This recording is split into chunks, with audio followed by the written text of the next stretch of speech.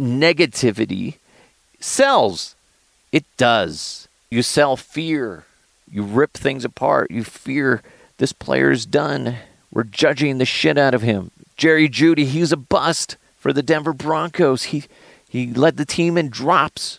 He sucks. We're judging him because he had a rough year. He's a rookie. He's a rookie, guys. But we're judging him for no fucking reason other than the fact that, he's a human being. He's learning. Drew Lock, we did the same thing. He has a bad game. Fuck him. He sucks. Think about all that goes into what Drew Lock is. I mean, there's a lot that goes into being an NFL quarterback. Not just a player, but a quarterback.